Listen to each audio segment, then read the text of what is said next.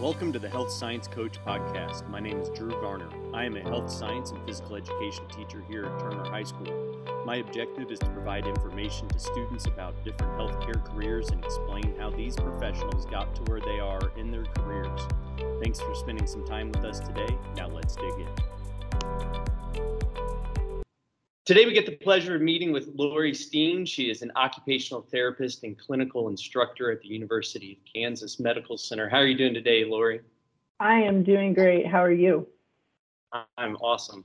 Thank you so much for coming on and spending some time with us, talk about your life experiences as an occupational therapist and now a instructor at the University of Kansas. So we were talking before I hit record about, your life kind of prior to being an instructor. You started teaching there in the spring of 2020, right before COVID hit. How did you make that transition from just a general occupational therapist to being an instructor? What kind of drove you towards that? I have wanted to teach for probably more than 10 years. And I am fortunate to have someone in this department that was always kind of chirping in my ear, always believed in me, always knew I could do it, and just was always there inviting me to try something new. And it just took some perfect timing and some words of wisdom from an athletic mentor. And it all kind of hit at the right time, and I decided to do something that I've wanted to do and just see what happened. Okay, good.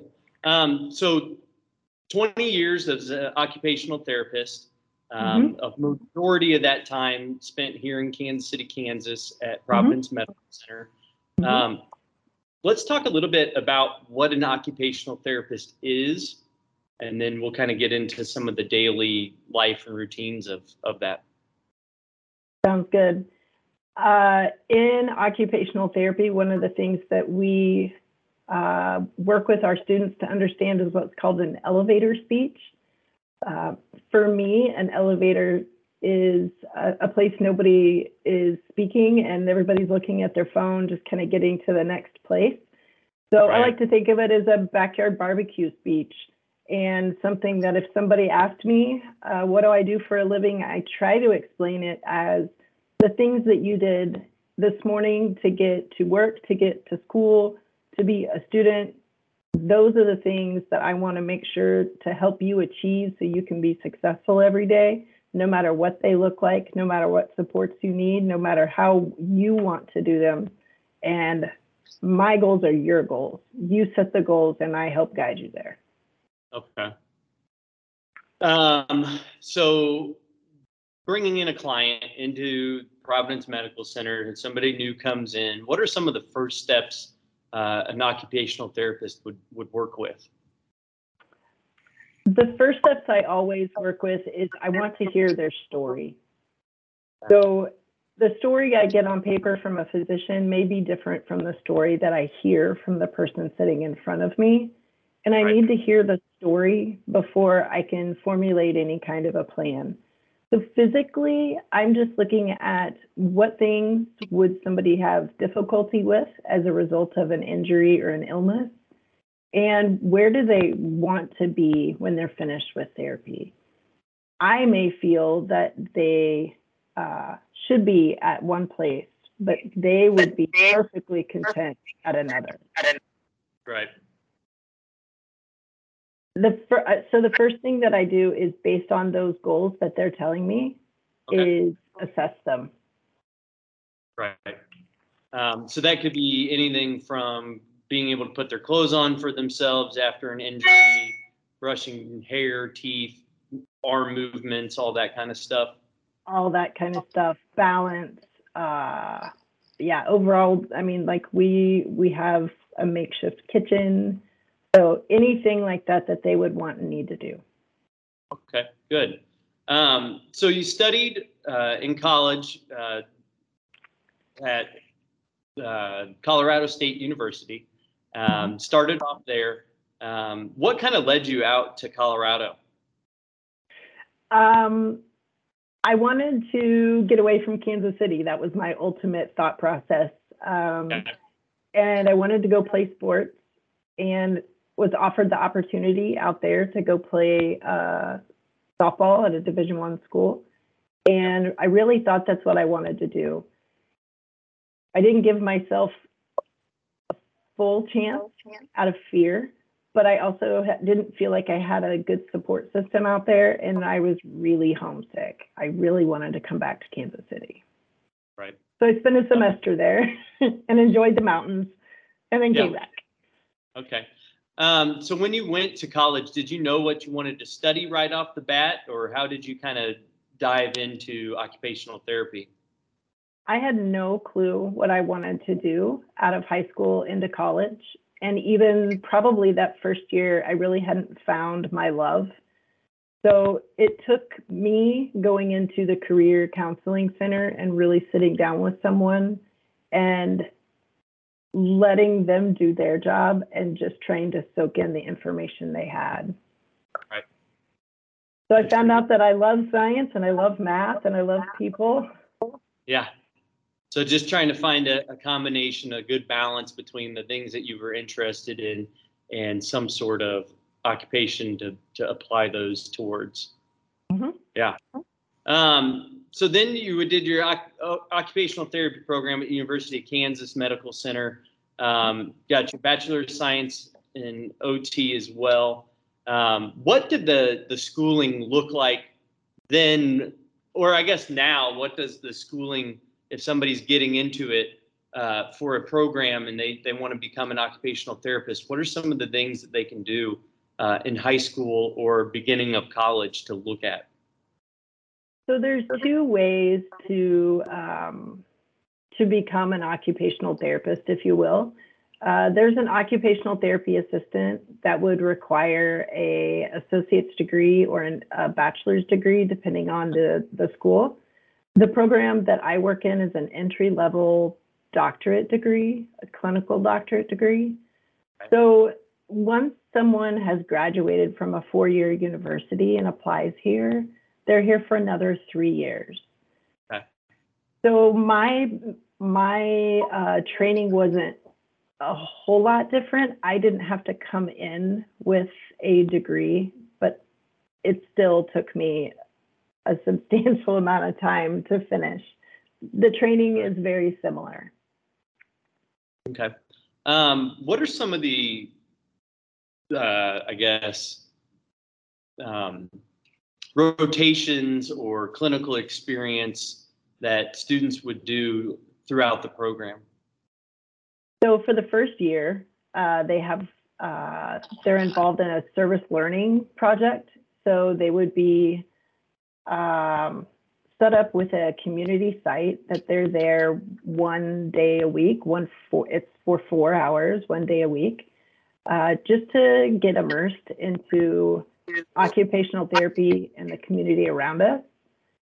Then in their second year, come spring semester, they will do 2 what we call level 2 fieldworks, and they're 12-week rotations. We call them fieldwork, and they do those for an entire year spread apart, along with some coursework. Then the following spring, they do a 14-week capstone experience. Right. With the 14-week capstone, is that something that they kind of pick and choose on what they study, or how do they get into that atmosphere? So the capstone experience is generated by them and their interests. Okay. And then it is set out to be an advanced educational experience in a community setting, hospital setting, where they try and grow in a more, trying to apply things maybe towards one specific area versus trying to get a generalized overview of that entire practice. Okay. So kind of like a thesis, potentially. Yes. Okay. What are some of the experiences that students are doing, not specifically, but what are some examples of those type of experiences? We have students in hospital settings, what we call acute care, so individuals that are in a very short hospital stay. There is also outpatient rehab that can be really specific to like a hand therapy or like a work re-education for worksite injuries. Long-term care or nursing home care with older adults, which geriatrics. Right. There's great community sites, such as a driving program here at KU that I will have a student in the spring doing some research with me. Okay. So there's great, American Stroke Foundation is another site, and they're just really trying to work on making those sites even stronger and really trying to coordinate the site's goals and the students' goals for, like you said, like their thesis. Yeah, that's pretty good. So in your experience at Providence in the rehab department, what are some of the specific things that you touched on in the acute side of the hospital? I saw everything. When I was in the acute side of the hospital, I saw anything from someone coming in that had to have an appendix removed, but maybe that just caused enough weakness to they just needed to kind of have an extra couple of days and really get back on their feet, to things that people have had a stroke or a head injury or heart surgery, things like that. Yeah. So then now your current job after your 15, 20 years in the field, you kind of wanted to make that switch into instructing. So with that switch into instructing, what is your role as a instructor? And then we'll talk kind of like how the students, you help process them through their career path. Well, given that my background is purely in working with adults, so I don't have the pediatric experience that some of my coworkers here do. That's also a great part of OT. It's just not my focus area. So here, my job is as a clinical instructor. So I'm bringing those 20 years of clinical experience to our students to help them link the textbook to the clinic. So trying to use those real world examples as teaching opportunities to really try and take what's on paper into what's an experience. Okay. So I'm involved in several classes and several clinics, but it's really just trying to put the whole circle together. Yeah. What's the coursework look like for students in the occupational therapy program? I'm not going to lie, it's challenging for sure. In their first year, they take courses such as anatomy and physiology, understanding how to analyze movement and activities, understanding the foundation of OT, some entry-level understanding of the pediatric community and working with kiddos. Neurology is one of the classes that they'll take in the spring. And then everything just gets built upon that. So it's definitely challenging and tough, and it takes a lot of grit. Yeah, absolutely. So when you first started thinking about, getting in your degree, you had told me that you had tried to follow in your dad's footsteps of being an engineer. Once you realized that wasn't for you, how did you kind of make that change? Like I know a lot of students they get an idea that they want to become something and they find it's hard or it's not what they envisioned it being. And then they kind of get stuck in this, what do I do now scenario, because they've thought, maybe this is what I want to do for their high school career, and then they get out into the real world and they're like, not what I thought. What are some things that you can help students understand about making career path and career changes? After that experience, after taking, it was a CAD course that I think I probably barely passed. I don't know that I want to go back and look at what that one looked like. I just know it was awful. And I knew at that moment that if an entry-level CAD course was that difficult, that it definitely was not something that spoke to me. And I really had to sit down and think through the courses that I enjoyed in high school, and really the things that made me happy in high school, even if they were courses that I found really interesting, and trying to see the link between them. And I'm telling you, I sat in that career counseling center and really tried to put the pieces together. And I had to really do some soul searching. And it wasn't about how much money am I going to make? Where do I get to live? Where do I get to go to school? I really had to sit down and really think about what was going to make me happy long term. Yeah, absolutely. So with choosing occupational therapy, you had talked about applying for occupational therapy school. Let's talk about some of that process. So I'm a really competitive person and pretty stubborn at that. So once I decided I wanted to do OT, and I wanted to stay at KU, I really wanted my degree to be from KU. The first time I applied, I say back then because it feels like a long time ago, there wasn't a face-to-face interview or even a Zoom interview. It was what's on paper is you.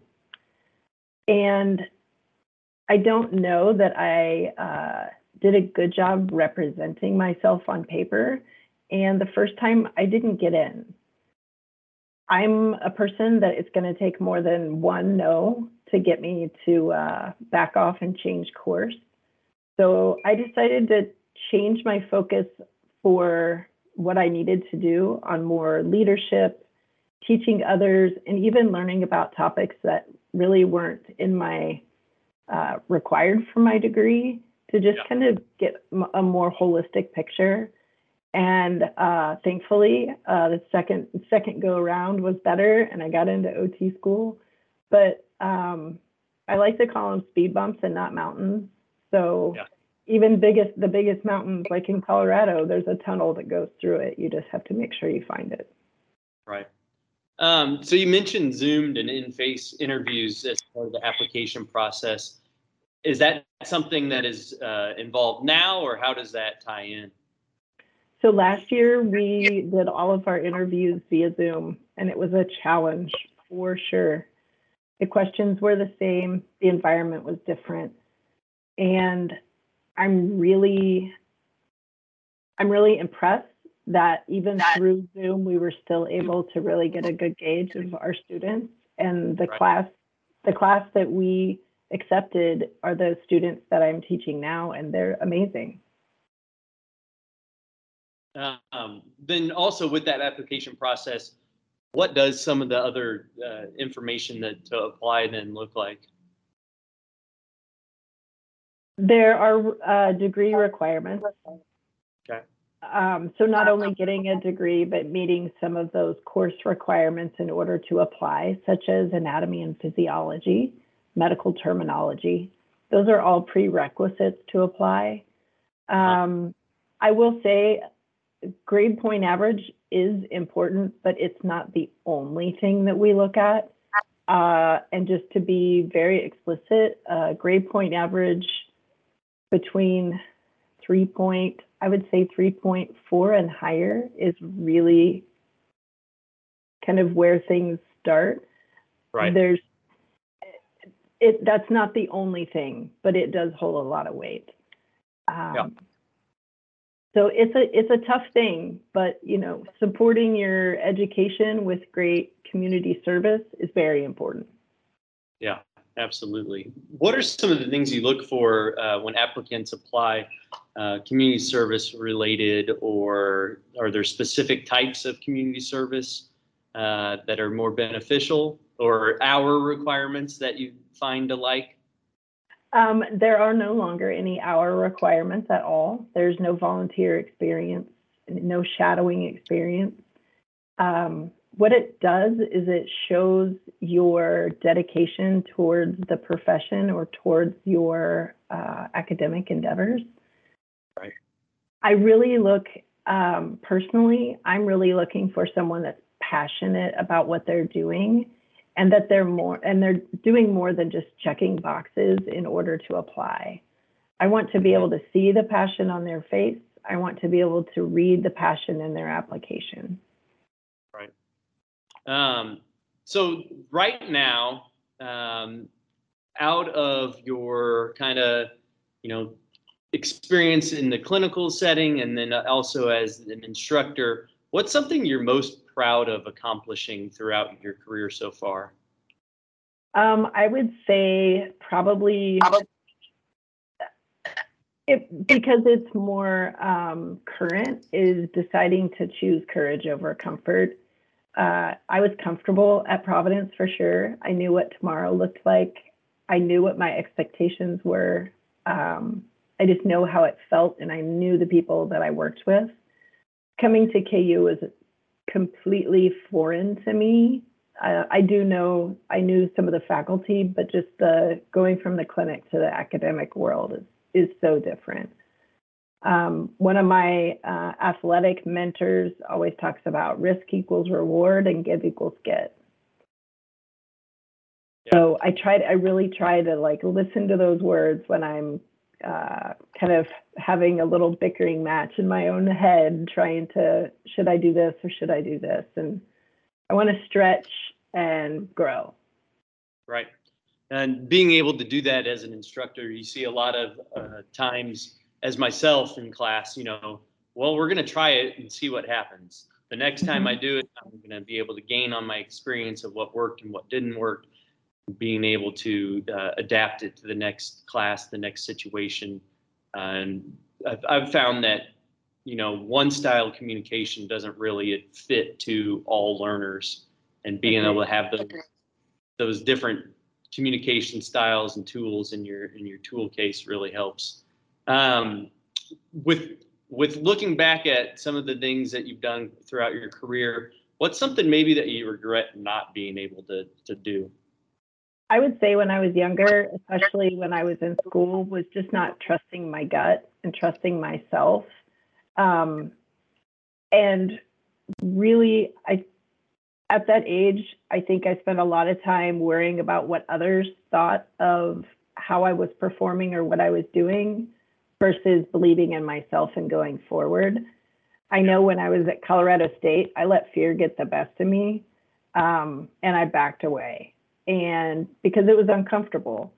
And I promised to myself after that experience, I wasn't going to let that happen. I was going to try, and if it didn't work, then I would find another method, but I was still going to try. Yeah, that makes sense. So within the OT now, as professional development attains, looking at your clinical set, we'll do both, I guess. Clinical setting, what types of professional development do you guys need on a yearly, bi-yearly? How does that combine? So our professional development for the state of Kansas, we are required to have 40 hours of continuing education experience every 2 years. Okay. I also hold a specialty certification in a condition called lymphedema, and I'm required to have 24 hours every 6 years that are lymphedema specific in order to maintain that certification. Okay. And then what are some of your career goals, over the next 5, 10, 15 years, something that you're looking at trying to achieve personally?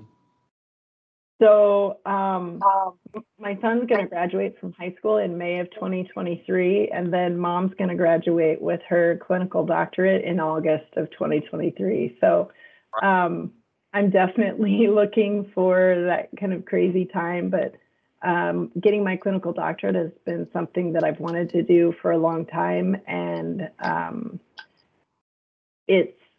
it's definitely something that I can't wait to achieve, and I am having so much fun trying to do it right. Like the classwork is very hard, but I'm having such a good time doing it. Yeah. And is that through KU as well? It is through KU as well, and it's a clinical doctorate. So I'm really trying to take the knowledge that I'm gaining and apply it to either clinical education or actually into a clinic. Some of my peers is kind of where they're at. So okay. Mine is focused on clinical education of students in this environment. Right, that's pretty cool. Then looking at some of the other stuff that you're involved with at KU, I found something that was called the Driving and Mobility Services. Can you talk a little bit about how that applies to occupational therapy? Absolutely. So I do the driving assessments in the Driving and Mobility Services Clinic, where we look at what's called fitness to drive assessments. And I do assessments of individuals in a simulator instead of in a vehicle out on the road. But we also do a lot of cognitive testing, physical testing, vision, distractibility. And they're individuals that have maybe had a diagnosis to where there's some concern about fitness to drive or the ability to drive. I don't want to use the word safely, but that is part of it. They could be an older adult. They could even be a younger adult after an accident. And it's really just trying to keep them in the task of driving and maybe make some alterations, accommodations in order to do it.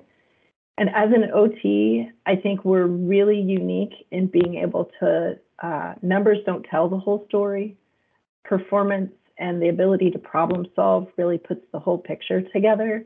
And I think OTs are really, that's what we're trained to do, is really look through maybe the hiccups in certain areas and how we can kind of use other supports in order to make them successful. Yeah, that definitely makes sense, being able to combine all that into assessing the ability of those individuals. And then also the JSTART outpatient clinic. JSTART outpatient. So JSTART is a pro bono student-run clinic. It's interdisciplinary, which means there are PT students and OT students and speech therapy students. We get together every Wednesday afternoon, and we hold basically an outpatient clinic. So it's my ability to continue what I was doing at Providence in this environment.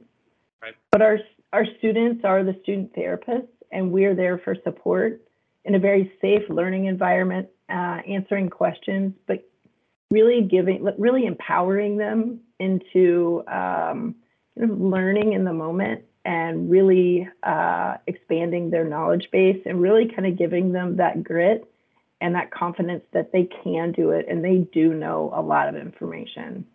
So kind of like a student teaching experience. Absolutely.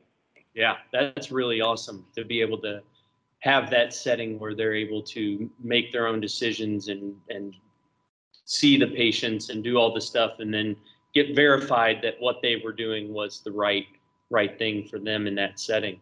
And they get that before they go on their clinical experiences. Yeah. So it really does give them that sense of confidence. Right. Yeah, definitely. And then, so looking at some of the industry trends, with technology and everything that we're doing, that COVID has brought us with being able to Zoom and Teams meetings and all that kind of stuff with people all over the world to get the same type of stuff done that we were previously doing in person, or maybe took longer to do. What are some of the industry trends you're seeing in occupational therapy? So we're fortunate in JSTART that we aren't bound by insurance stipulations since they are free services. Right. So we were able to integrate telehealth into our clinic within a week of COVID basically shutting us out of the clinic.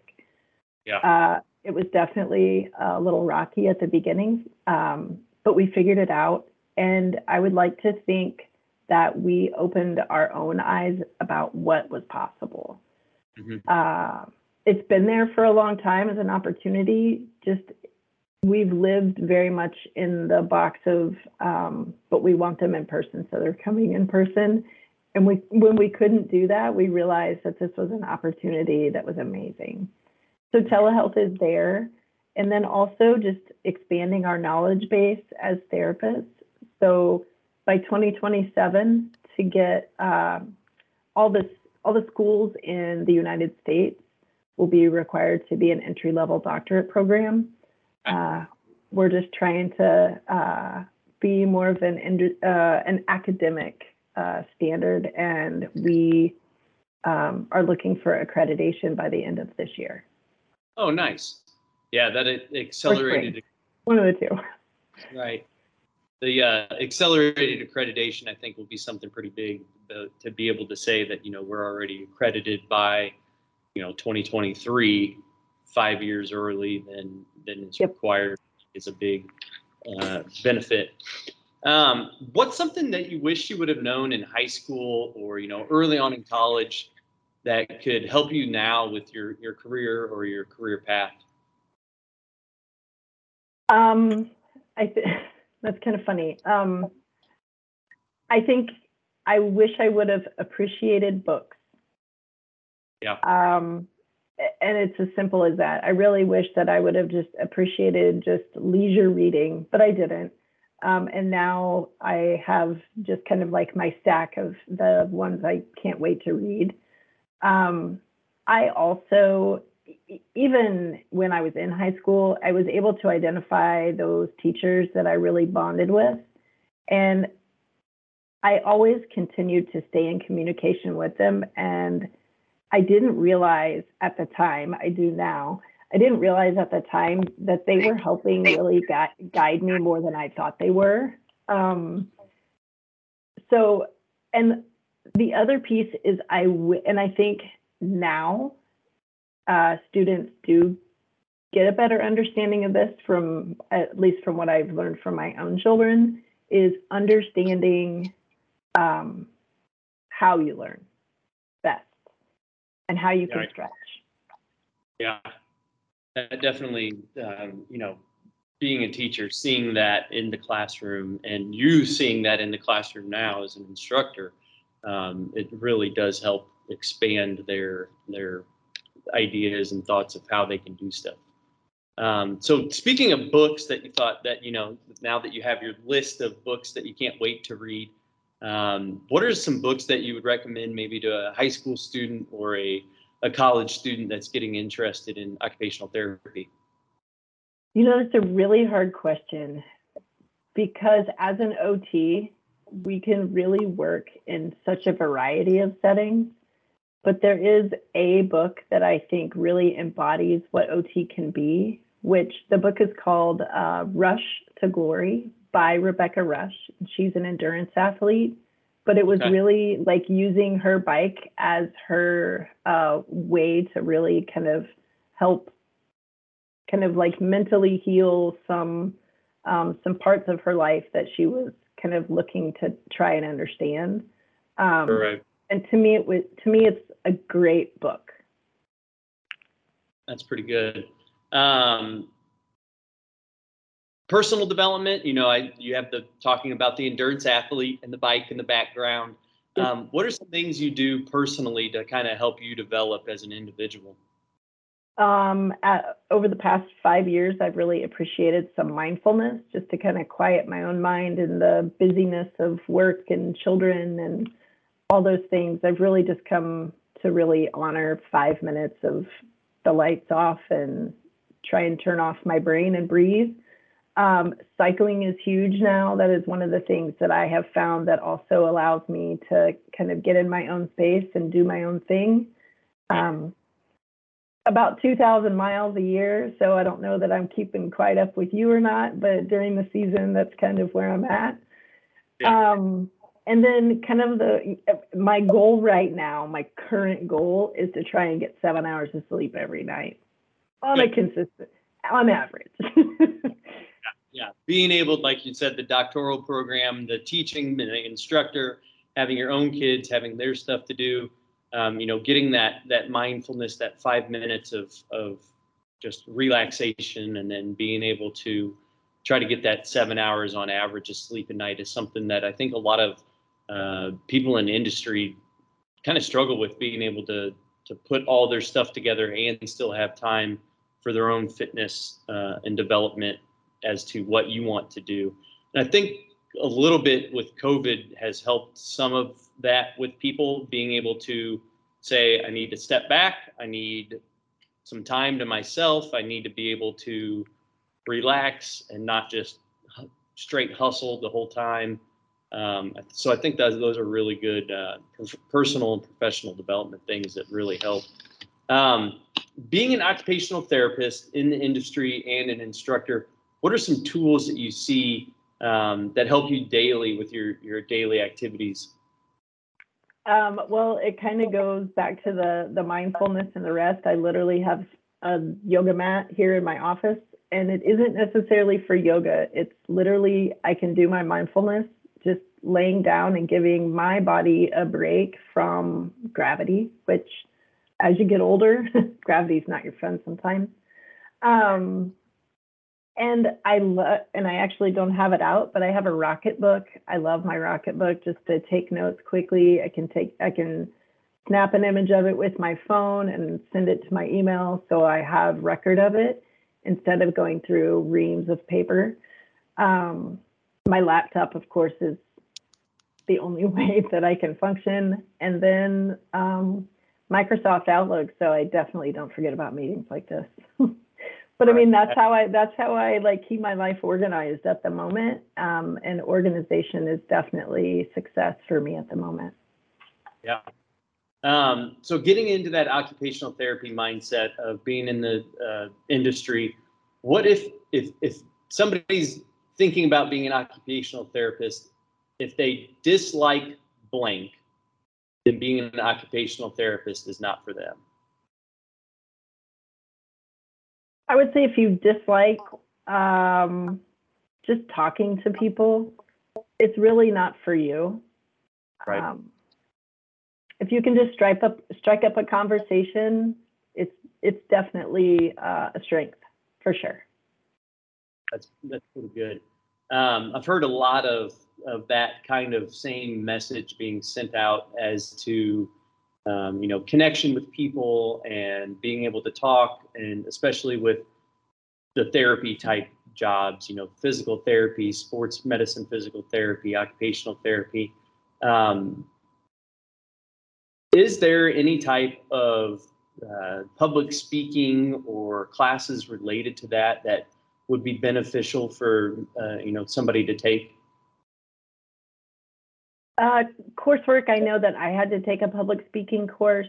I always recommend, even to my kids, just if you're at the convenience store, just, hey, how are you doing? With the cashier behind the counter is a great way to do it. Making eye contact is so important.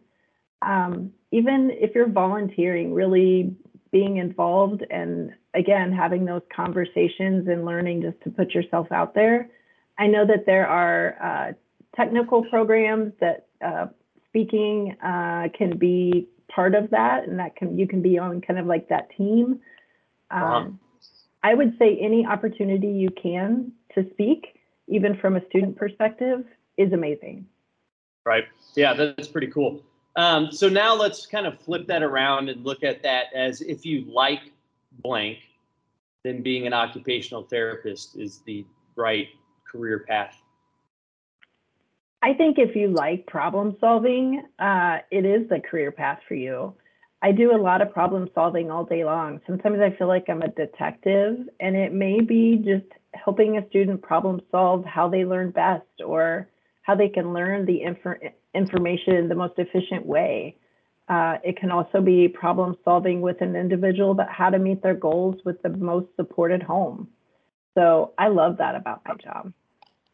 Perfect. Yeah, that definitely, the problem solving, I think, with, seeing those injuries and helping them regain that mobility or regain that skill that they had or want to have, I think is a big key in, getting them back out into life. And then, so last kind of question I look at with a lot of the people is, if you have a mantra or quote that you kind of live your life by that helps keep you going and helps keep you energized.